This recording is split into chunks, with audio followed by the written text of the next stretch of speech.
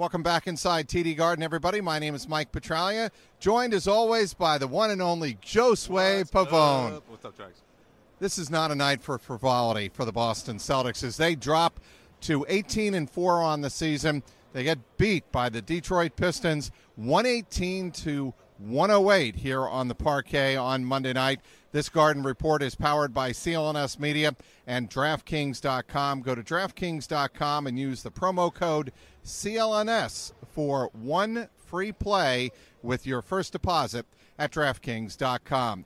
Josue, really what I thought tonight was about the Detroit Pistons, Stan Van Gundy and company, really coming into town, reminding everybody that the Boston Celtics are a terrific team. They've had an unbelievable start to the season, but don't forget about them. They are now 13-6 on the year.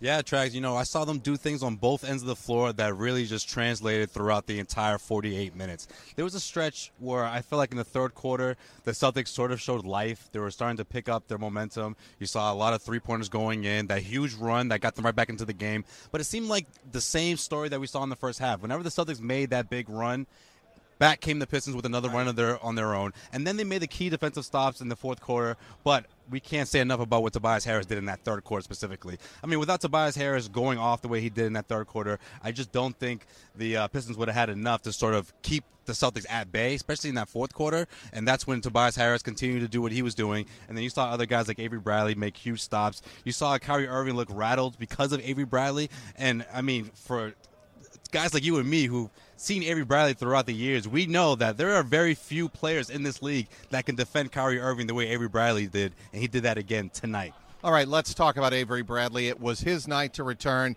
to Boston after leaving in the summer, after being dealt to Detroit.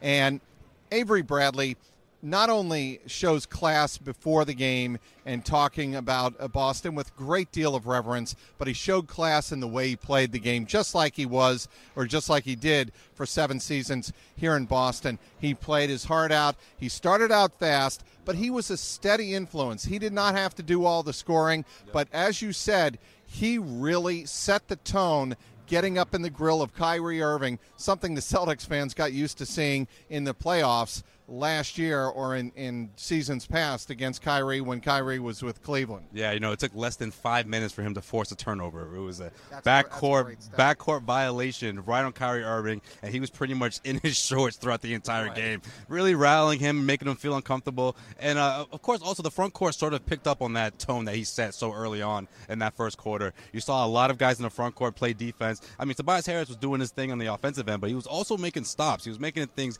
very hard for Kyrie. You saw them throw a lot of different bodies at Kyrie Irving, especially when he was driving to the hoop. A lot of those layups that we've seen go in throughout this entire stretch, especially throughout that winning streak and throughout the 3-game road trip, just weren't falling the way we saw them falling and throughout those games where Kyrie Irving really went off. Of course, the 30-point game, the performance he did over the weekend. I mean, this was that game where he sort of dropped the ball a bit, and even though there were guys like Marcus Smart who picked up some of the momentum, I mean, when it came down to that fourth quarter, they made the key stop they needed to make to close out the Celtics. All right, before we move on from Avery Bradley, a little bookkeeping. He was asked by NBC Sports Boston's Abby Chin in the morning shoot-around, do you see yourself staying in Detroit? Is that a place where you could see yourself settling? Because obviously he's in the final year of a contract. And he said, it's too early to tell. We'll have to see how the season plays out.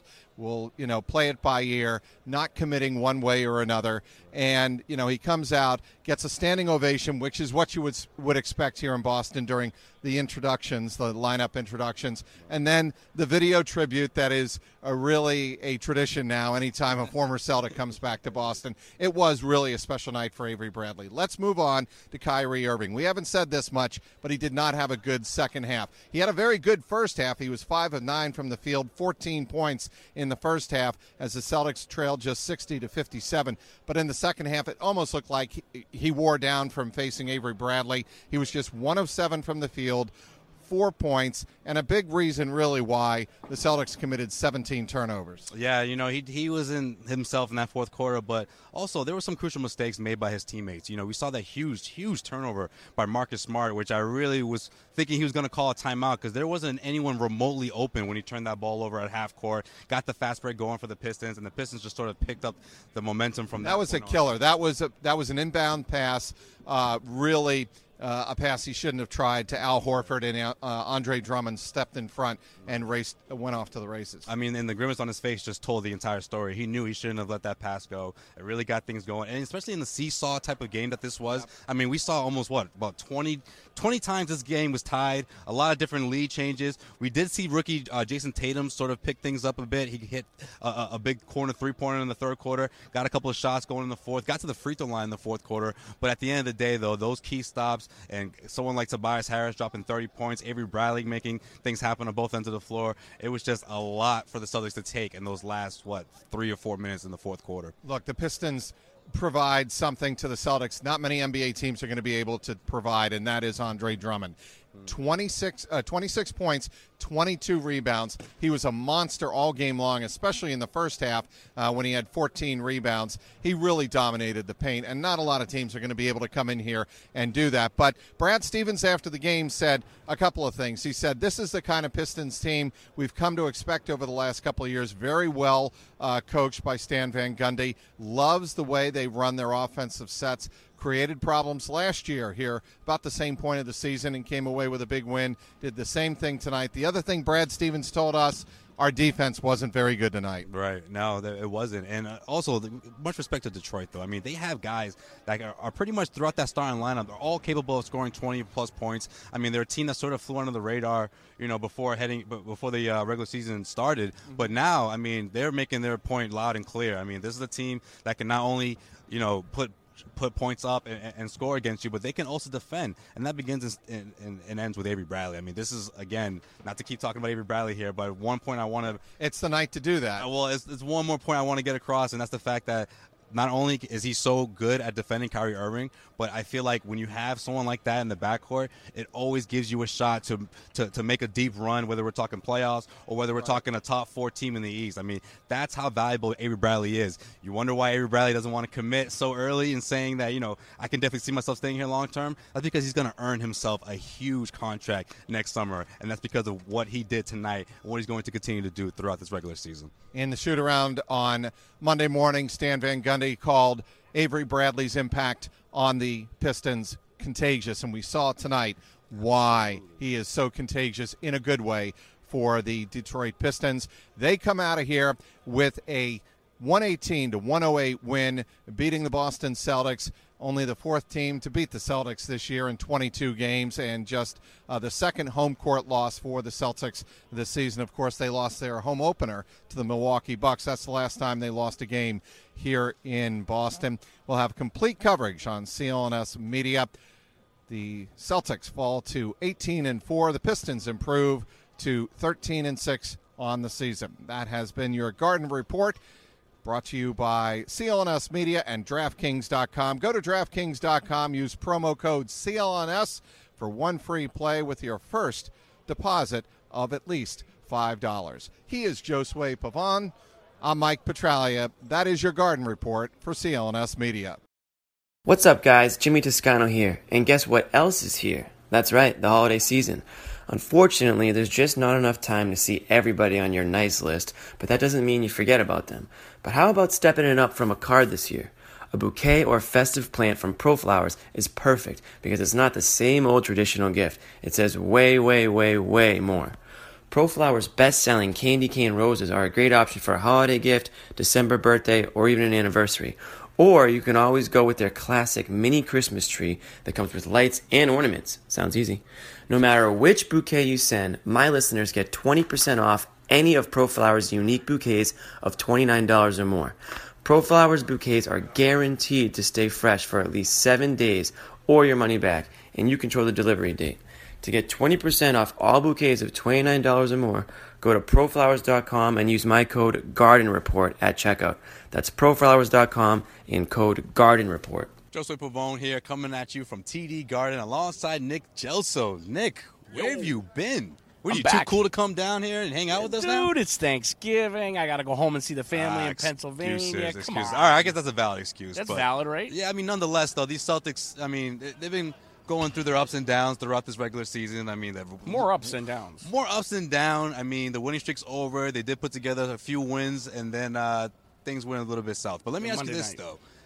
Is Marcus Smart out of his slump? Or is it way too early to even start talking about I think it's probably way too early to start talking about that at all, right? I mean, but aren't fans, looking at what Marcus does all around the court, and this is one thing I have to say that I've been saying quite a bit, is I've always been tough on Marcus until I had the opportunity to really, really pay attention to him in the playoffs last year in the building.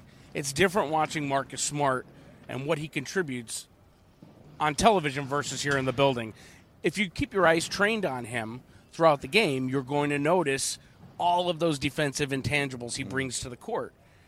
Whereas if you look at his stats, you Oh see my 29% from the floor, 25% from behind the arc. I know it's early, but, Nick, for a guard, for a guy who's shown that he can go off the way he did on Monday night, it's just not an encouraging sign for one of your go-to guys off the bench to be shooting like that. But Josue, Brad Stevens seems to say it after every game with a shooting percentage at 29%. And folks, that's not just 3-point shooting; that's field goal percentage at 29%. Which helps my point. You're going to get, if you're the coach of the team, you're going to get the question often, what do you tell Marcus about his shooting slump, right? And Brad continues to say, Marcus should continue to shoot if he's open. That's Brad Stevens' philosophy. When do you put the stops to it? When do you stop saying, all right, Marcus Smart, everything you're giving us on the defensive end of the court does not entitle you to 15 shots a game and to 29% shooting? So do you think it's the spots that he's picking, though? Because let's face it, last year, that was probably my biggest knock on Marcus Smart. I hated when he forced the issue. This time around, I feel like he's not necessarily forcing the issue, but he's just not finding that consistency that we're looking for. Here's what I think it is, Josue. Marcus Smart is an exceptionally good defender. A very good – he sees – I think he had 6 assists on Monday night. He sees the floor well. But the dude can't shoot. So there's a point where you just got to say, you know what? If I'm wide open, I'm taking it, because otherwise, what am I? I'm Rajon Rondo, which means you become a liability at the end of the game because you can't hit a jumper. So he's got to take it. Rondo level now? I still put him ahead of Rondo shooting-wise. You know why? He hits the big shots. Yeah. Marcus Smart, with the exception of Monday night, hits the very, very big shots. Right. He always seems to. Dennis Johnson was that way, but when I was growing up, right? Okay. DJ would go 2 for 12 from the field, and in the fourth quarter, he'd hit the 3 biggest shots of the game, and you'd forget everything he missed prior to. Well, he also makes those big defensive stops at the end of the game, too, which is why he's in the game in those situations, and right? Then at what point, and again, this is a question for Brad, and that only he can answer, Coach Stevens, is at one point do you tell Marcus enough is enough? My philosophy would be, Marcus, if you're open, shoot it. Don't force it. I've not seen him force too much. Right. Opposing teams are giving him the shot, knowing he's the worst shooter maybe in NBA history. Well, I think that's the encouraging sign, though, that he's not forcing the issue. Of course, Monday night, he did go 6 of 9 from behind the arc, which is not something that you see out of many players from the Celtics, especially from behind the arc, minus Kyrie Irving. When you have a player like that who's on the way he was on, of course, the Celtics still managed to lose the game. However, it is an encouraging sign that maybe things could be turning around. I don't look at it even as encouraging from a standpoint of he's coming out of a slump. This is what he is. I've never known Marcus Smart. Have you, audience, ever heard or seen, known Marcus Smart to be a knockdown shooter? I think I got to agree with you on that that one. He's not a good shooter. This is what he is. This is what he is. He's going to give you one of these games every, 15, and 16 maybe, games? Maybe every 5. But here's the thing. Celtics fans need to chill out. Because if the Celtics lost Marcus on the defensive end of the court, they'd be in big trouble. Because he's really the gel that keeps it going. To a certain extent, he is kind of like I'm going to get beat up for this one, but the KG of this defense. Oh, I don't know about that. He is the defensive stalwart. I'll say he's the new Avery Bradley of this defense. I could live with that, too. I'm not quite sure. He's KG level. And Avery, at this point in Avery's career, he was not shooting well either. It took Avery to go down to Maine for a couple weeks, come back up, have a couple off seasons, and he came back. Let's give Marcus Smart a couple seasons. Maybe we've already given him too many. I don't know. But I'm not parting with his defensive juggernaut that he is. So if he's got to shoot it when you're open, Marcus. When you're not, please pass it and stop flopping. This year he's not flopping as much. We can say that. Well, it's just that he hasn't gotten caught yet. Maybe that's what it is. All right, well, we'll see if the home cooking here at TD Garden. Let's see your reactions, guys. Comment, of course, like you typically do. Beat the hell out of us, right? Yeah. Beat us up. Why not? I mean, we're used to that's it. what we're here for, right? We're used to it. Hey, we got a 5-game homestand, of course. CLNS Media has you covered here at TD Garden.